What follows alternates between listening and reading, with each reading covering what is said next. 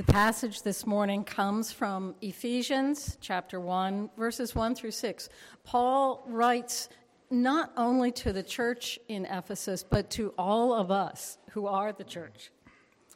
Paul, an apostle of Jesus Christ by the will of God, to the saints who are in Ephesus and are faithful in Christ Jesus. Grace to you and peace from God our Father and the Lord Jesus Christ.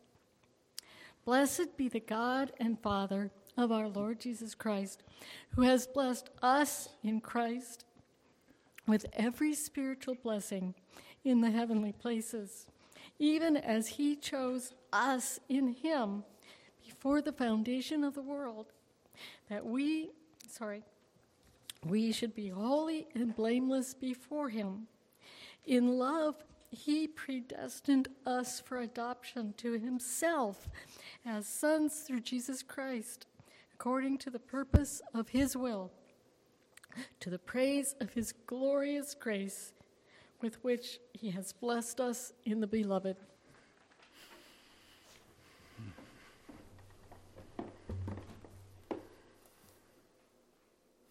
Let us pray.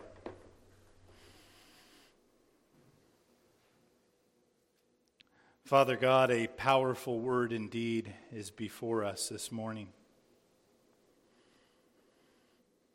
A powerful testimony that Paul has to tell us about the nature of our relationship with you. Help us to be moved into greater love and fellowship with you, our glorious God, through the power of the Holy Spirit, through the preaching of the word this morning. We ask this not in the precious name of Jesus Christ our Lord. Amen. During Sunday school, we were going over and glancing over, really, it was too much for me, the life of John Calvin. And as I mentioned in that Sunday school class, it is very appropriate that now we begin a series in his favorite book of Scripture, the book of Ephesians, especially because Ephesians begins with talking about something that John Calvin boldly taught about, not because John Calvin came up with it, but because he knew the book of Ephesians well. He knew what the Scriptures taught, and he lived by the implications of that. This is an easy book to love. It teaches us how we have been raised from death to life. It lets us know about the depths of God's love, the security we now have in Christ. And the book has a maturing effect on the believer, how we can be unshamed about how God has planned to save us and his power. This book encourages us to be Christians who communicate with one another a little differently, to resolve disagreements and differences in a way that's unlike the world, to grow in changing our bad habits, to care about things like the sacredness of marriage, to consider spiritual battles in a whole new light, and even heaven itself and more. This is a beautiful letter, and it's really, in one sense, a brief catechism, not too unlike the catechism we just finished today, reading through this year, the Heidelberg. And what do I mean by that? I mean the fact that while we tend to call this letter the letter to the Ephesians, and that's a good name, as modern archaeologists have dug up books of Scripture, they found other New Testament copies of this book written to other churches. The same book, written in certain ways. I'm sure plenty of you, with Christmas gifts, had a few gifts that you changed the name on the to name, but it's still from you. But you said, this one's to Betsy and this one's to John. Same gift. That's a little bit like the book of Ephesians. It's really a gift to every church. So, for example, we know that Laodicea got a personalized copy of this book we call Ephesians. In seminary, also, this book is by far the book of Scripture I was asked to read more than any other. I had one professor in one class who in a 12-week class, on top of all the other readings, said, I want you to read Ephesians a minimum of 6 times during the course. Because while this book doesn't take long to sit through and to read, really about 20 minutes, there is a unique depth to this book. And so how does the Apostle Paul begin? He starts by saying something we know. He's an apostle. That's nothing too profound. But really, it's what he puts right after that that begins to set the tone of what will be the first 2 chapters of Ephesians.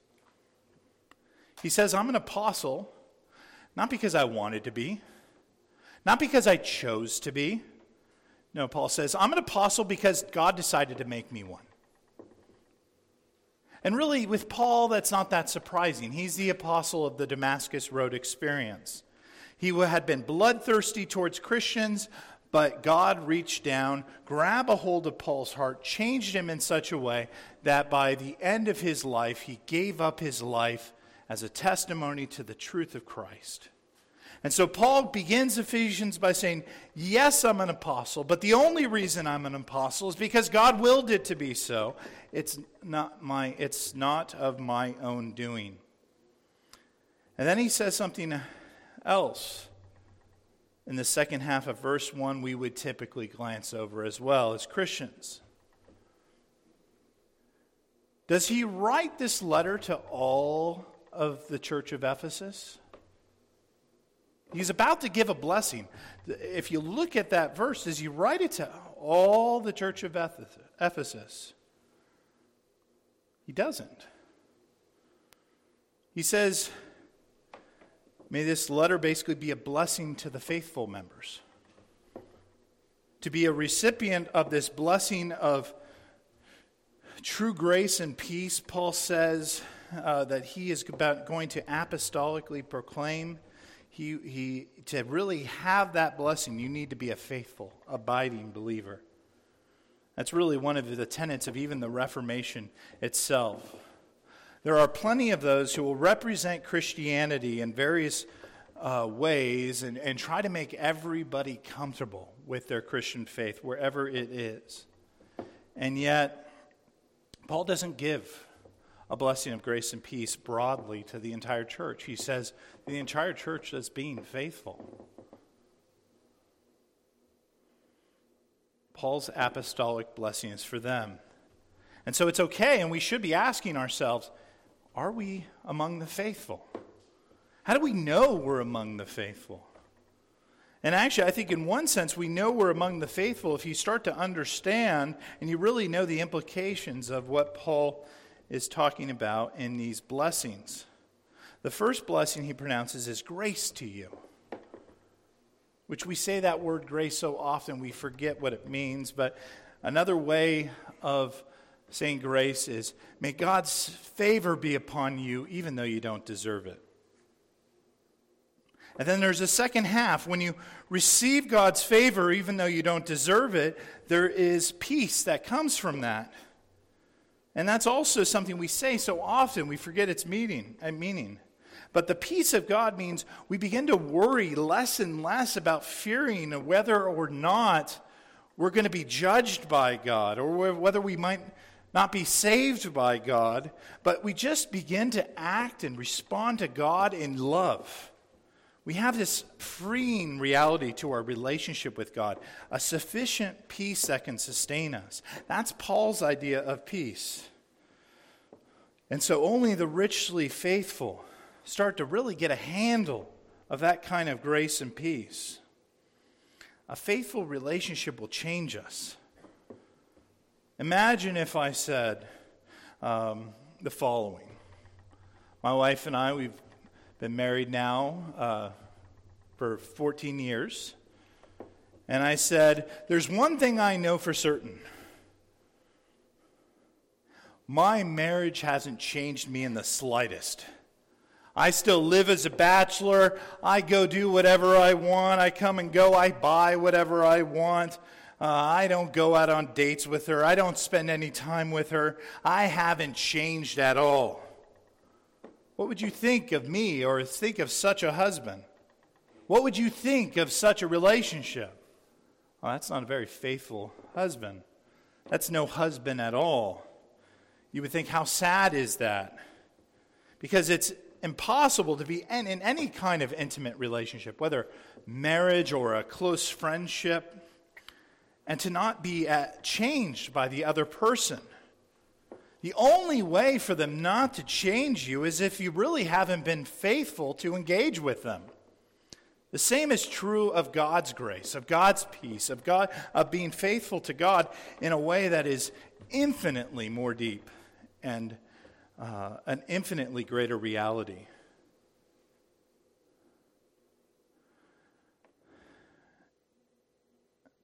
But there are plenty of people living lives thinking that, oh, I'm saved by Jesus.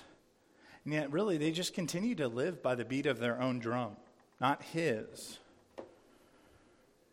And then as Paul considers faith and grace and peace and how they all work together, he writes a big run-on sentence. From verses 3 to 14 in the Greek, that's really one sentence. And it's really kind of a psalm. It's a poem. It's a song.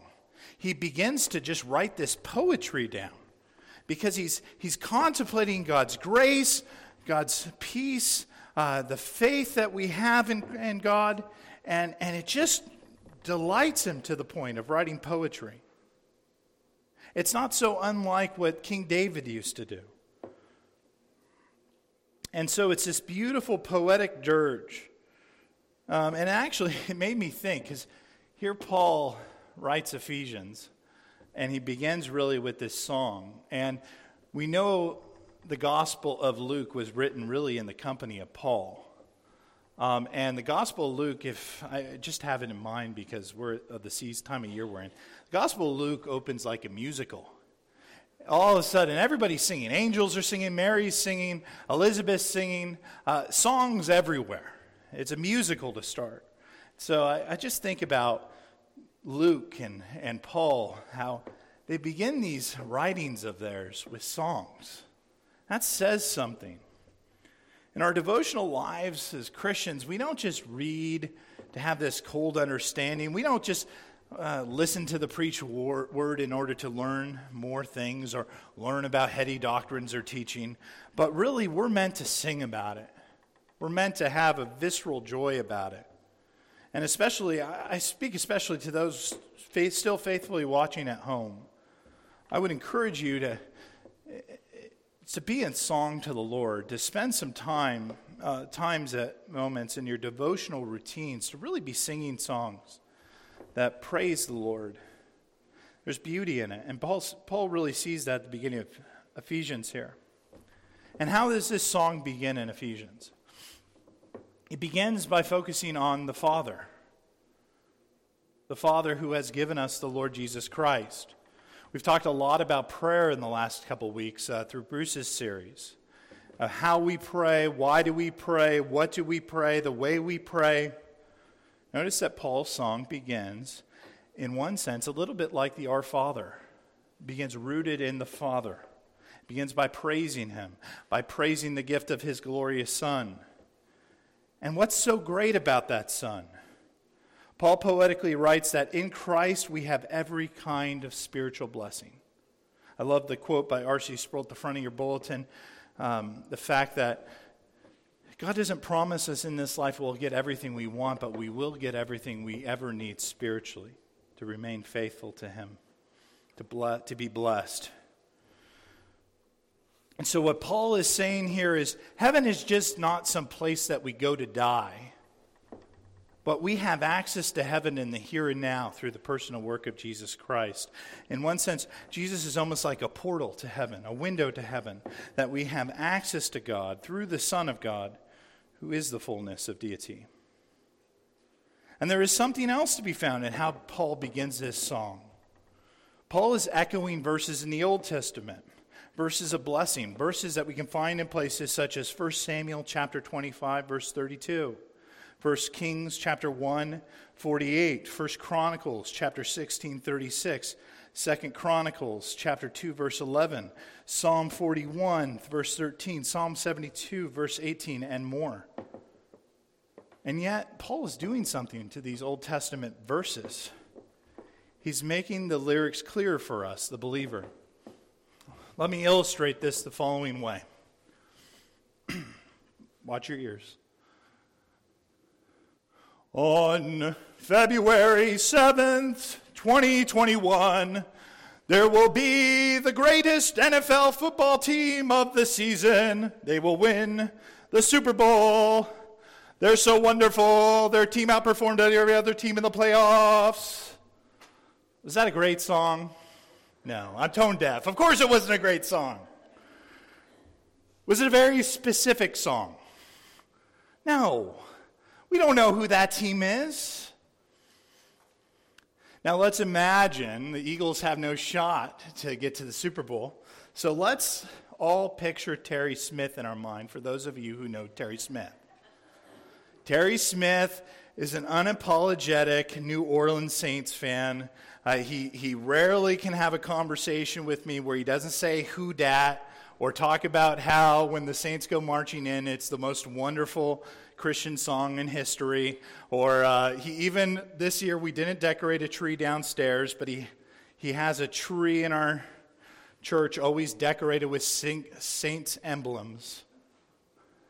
Let's imagine the Saints win the Super Bowl on February 7, 2021, and you're around Terry Smith. What is Terry Smith going to sound like? What is his song of praise going to sound like? It's going to be very specific, who that's, and when the Saints go marching in galore, and all sorts of things. We'll hear about how, Drew Brees is the most wonderful quarterback in the NFL, and all these things, because something's now been revealed. There's now more information that gives a deeper intimacy to the song. And that's a little bit like what Paul's doing with this poem. He's echoing the Old Testament songs, but he's revealing them a little more intimately. Because they could only dream of the victory that we now have seen through Christ. And so Paul wants us to get excited about the fact that we know the terms of God's victory, of how God secures us to him over spiritual forces of evil and sin and death, that we have a clear vantage point. He wants us to appreciate that. And then in the remaining verses of our text today, verses 4 through 6, Paul's going to pull the curtain back a little more to reveal more about God than, frankly, some even in Christianity are comfortable knowing about God. There's a whole ethos in Christianity that, in one sense, wants to take a black Sharpie to verses like this one because it reveals something about God's sovereignty and God's control that we at first, being those sons and daughters of Adam and Eve, who want to be our own God, say, no. We don't want God to have control like that. But I hope by the time, especially as we get through these first two chapters of Ephesians, that as we're in this text, you develop a healthier comfort with giving God the appropriate kind of credit he deserves when it comes to the matter of our salvation. I hope you notice that Paul's going to be very at home in this letter, right at the start, talking about God's sovereignty. We don't have to be sheepish about this doctrine if the Apostle Paul wasn't sheepish about this doctrine. He talks about how God chose us here. It's actually the same word used in the Gospels for when God chose the disciples who would become his apostles. Paul's basically saying, you think I'm chosen as an apostle? You've been chosen in the same way. If you've ever opened your Bible, especially the gospel, and you've said, I wish I could have shared moments with Jesus like that. I wish I could have been chosen to walk around my entire, my life with him. Paul's saying, hey, you already have it. You already have it if you're part of the faithful. You've received that. You've been given that same kind of relationship where the Lord and Savior walks beside you faithfully in every peak and in every valley in life, just as he walked alongside of his disciples. He's chosen to be with you. And when did God pick the faithful according to verse 4 by Paul? Was it when Adam and Eve fell into sin? Was it after he died on the cross? Was it after you started to attend church or said some prayer? When was it? According to verse 4. I'm going to let you guys say it. Before the foundation of the world. So, is that before God creating the heavens and earth in Genesis chapter 1, verse 1, or after Genesis 1, 1? It's before. It's before. God picked you to be his child even before he created a single thing. He decided he would choose you to be his. Before God spoke even a single word in his creative power, he already had you in mind. Before there was ever a cosmos, before there was ever a universe, before there was ever a world, before there was matter, before there was DNA, before there were protons and electrons, God had a plan. And his plan for this great universe and this great creation, the creator of all things had you in mind as a part of his plan. And God's plan for you doesn't stop there. His plan is for you to grow more holy in his sight and to be blameless, not be able to be blamed for anything, which is just staggering on so many levels. I'm not against the idea of when I come back to the pulpit here in a few weeks to returning to this verse. I'm still debating the idea. I'm really thankful that Bruce and I on Christmas Eve both had a similar conversation of basically saying, we're not sure if we're going to be able to go to Ephesians at the same pace that we originally set out and outlined. Because this is a staggering reality on many levels. But I really think in verse 4 alone, I could probably preach at least 5 sermons on it. Totally different sermons. But let's focus on this today. God chose you before he ever made anything. You faithful Christian. But let me look at one implication of this truth. For now. But one thing that this truth helps bless me in, honestly, with my walk. How is your self-speak as a Christian? I'll be honest. My self-speak is pretty awful. I tend to be my own worst critic. My wife was just mocking me downstairs. She asked me, how did Sunday school go? And I went, I don't know. That sort of stuff. I don't like it. Many of you have come to learn the reality that I don't accept a compliment well. I get caught up in every little mistake I tend to make, and it's really an unhealthy cycle. It's not good to live that way, to be overly harsh on oneself. And why I get into this is the following reason. If you sometimes struggle in similar kinds of ways, if you're so worried about your failings or what others might judge you to be, and it just is unhealthy for you, do you see how liberating the truth of God's choosing us before the foundation of the world is to that kind of cycle? Of that cycle of being the harsh critic of ourselves? Because we can understand that God chose us before we ever had a chance to do anything right or wrong. Before any matter was ever created, before we ever existed.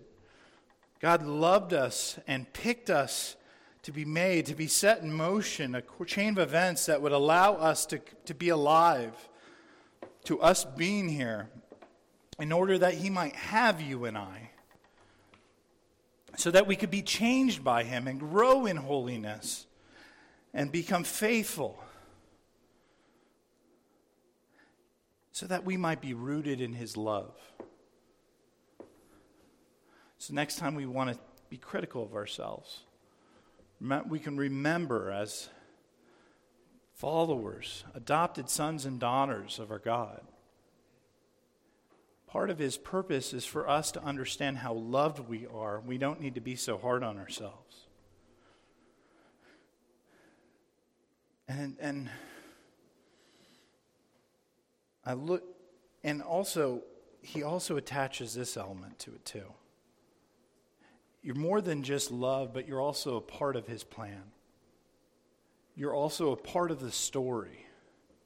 You know, if I told you I was in the original Star Wars movie, you would say, Kevin, you're not in the original Star Wars movie. No, I was in the film. I was the Jedi. You know, I was one of the Jedi. I guess there's only Obi-Wan and Luke, and then there was Kevin. There was me. I was behind the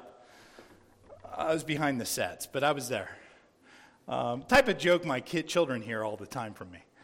You know, the silliness is that you aren't a part of that story. That's not your story.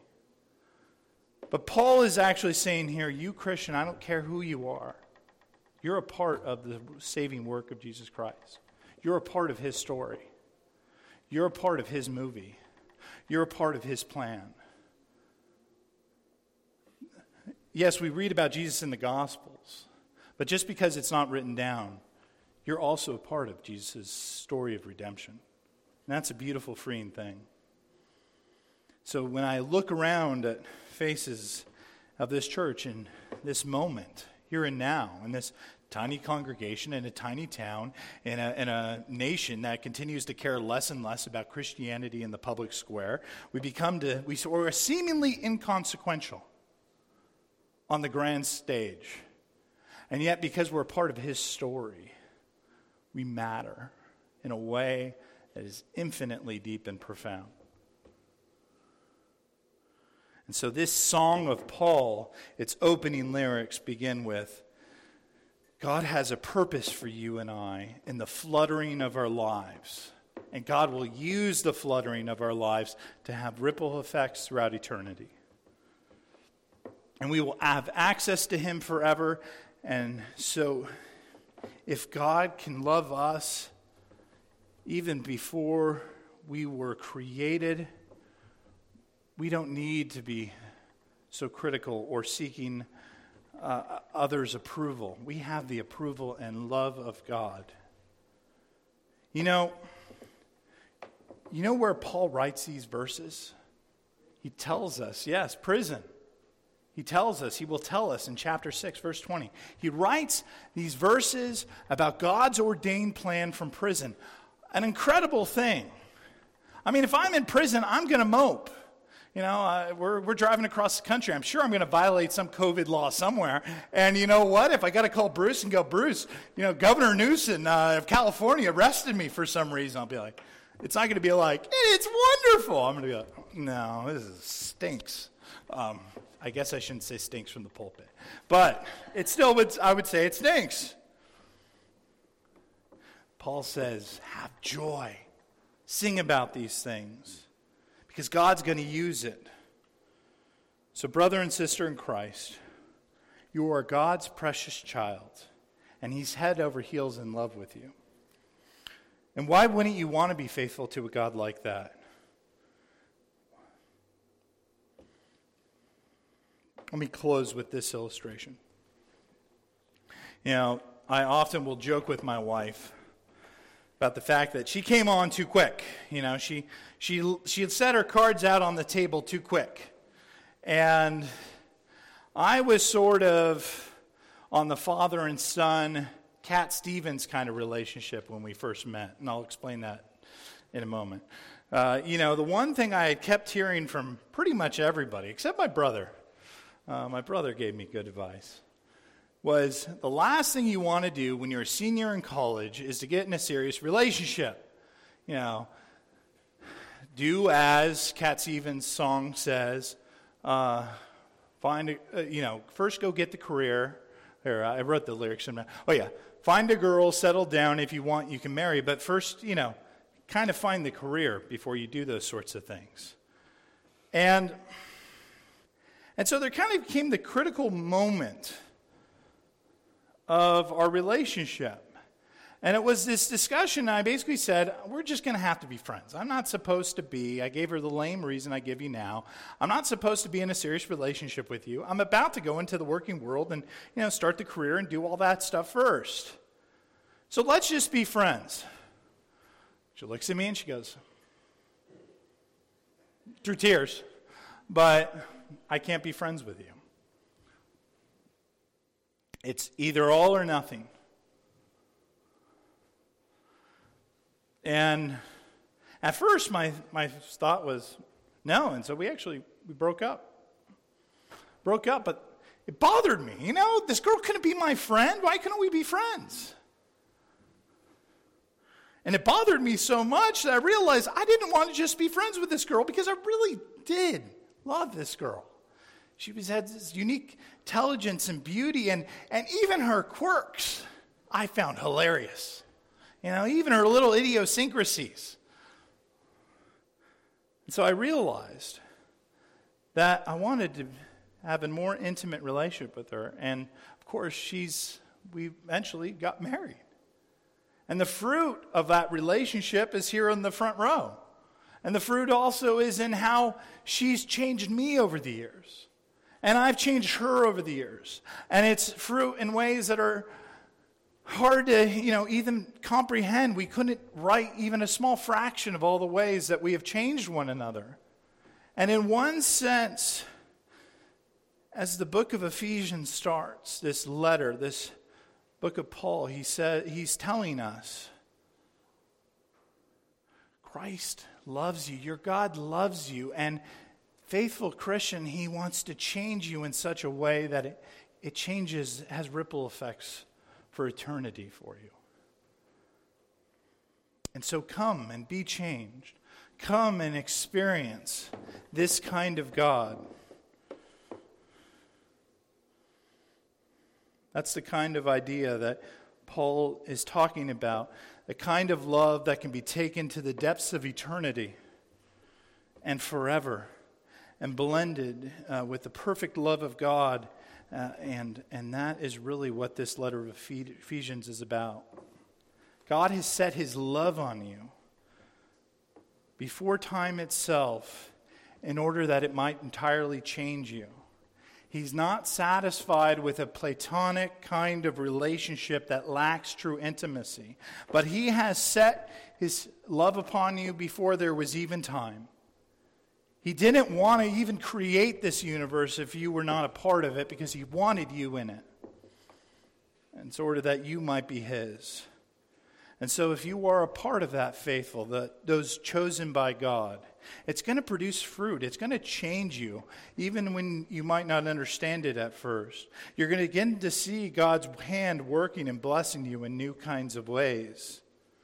And so, brother and sister in Christ, may you be found joyfully praising the love that God has set upon you by song, by word, by deed. And when you consider the person and work of Jesus, that God is so deeply committed to you, may it change you when it comes to your faith, your hopes, and your love. Amen? Let us pray. Father God, we thank you for the truth of what you have revealed to us this morning in your word. That before there was anything, you decided to set your love upon us through the person and work of Jesus Christ. He is the bridge, he is the portal by which we can grow in holiness and grow in love towards you, our saving God. We thank you for your sovereign hand and your sovereign plan. We thank you that even though we worry about the chaos and the storms of this life, that through it all, we know we are connected to the redeeming story of our God, that we have a part to play, and that part we will sing about in joy for all eternity. We praise you for this truth. In Jesus' name, amen.